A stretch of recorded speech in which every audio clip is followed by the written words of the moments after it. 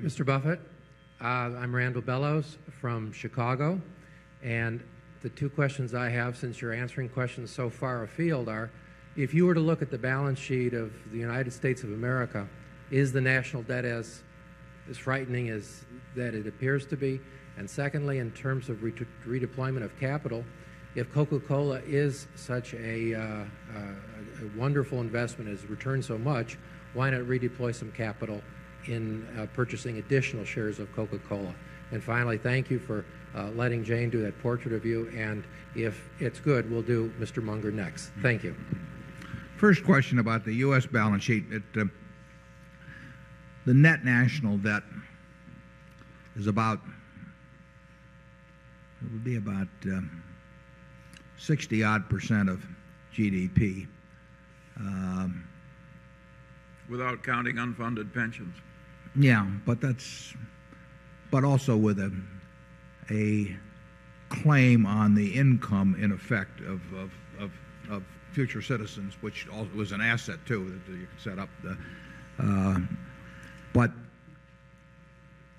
that figure, I think at the end of World War II, may have been, I know it was around at least 125%, may have been 150% or so of GDP.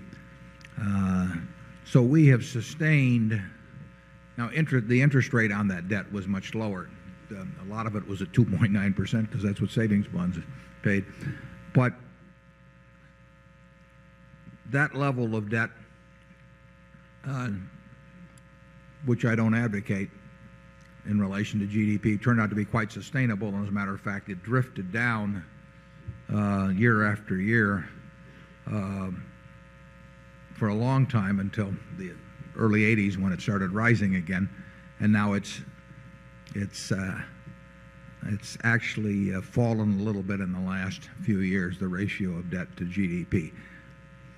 There are a lot of measurements of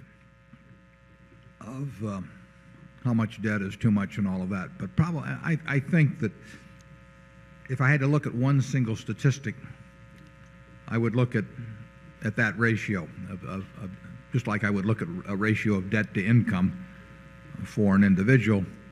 Then you'd get into the question of the stability of the income and to whom it is owed. But I do not think that the level of debt relative to the economy is of anything that's of a frightening nature. I like the idea of it trending downward a little bit over time rather than trending upward. And if it keeps trending upward, it can get awkward, although I think in Italy it's close to 150% now. And you start getting to 150% and talk 8% interest rates, and you're talking 12% of GDP essentially going to interest. If you were to put a balance sheet of the country together, it's kind of interesting because you would have this $4 billion of net debt on the liability side, and you'd also have a lot of pension obligations, as Charlie mentions, on the liability side. But you got a lot of assets too. You've got a 35% interest, profits interest in all the American corporations. I mean, the government, if it has a 35% tax rate, really owns 35% of the stock of American business. They own a significant part of Berkshire Hathaway. We write them a check every year. We don't write you a check every year, but we write them a check. We plow your earnings back to create more value for their stock, in other words, the taxes they get. You're trying to cheer these people up. But what would you pay to have the right today to receive all the future corporate tax payments made by all the companies in the United States, the discounted value of it? You'd pay a very big number. What would you pay to have a right to take a percentage of the income of every individual that makes more than X in the United States, and also the right to change your percentage as you went along? That's a very big number too. So you've got a very big asset there, and you've got some very big liabilities too. But the country is very solvent, and I would not like to see debt rise at any rapid rate. I wouldn't like to see it rise at all, but I wouldn't like to see it particularly rise at a rapid rate because that sets a lot of things in motion if it's rising as a percentage of GDP.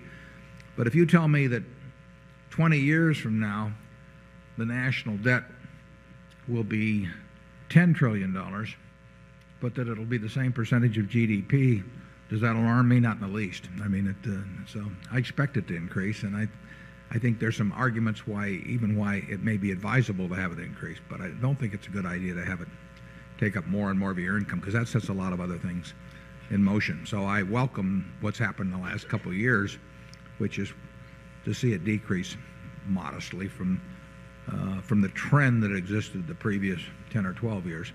Charlie? Well, generally, I think that you're right that it isn't all bad, and to the extent that it is bad, a great nation with a capitalistic economy will stand quite a bit of abuse from the political side. It's a damn good thing, too, because I don't think we should be terribly discouraged. If there's anything that's really going to do the country in, it'll be what I call a Serpico effect, where you start rewarding what you don't want more of, and it then just grows and grows and grows. Yeah, but I don't think that's necessarily a bad fiscal result. It's just a bad result. Berkshire owes $700 or $800 million or whatever it is now in debt, and then we have another $3 billion, some afloat. But, you know, those numbers would have sounded very big to me 25 years ago, and yet, you know, we're one of the most conservatively financed operations you'll find.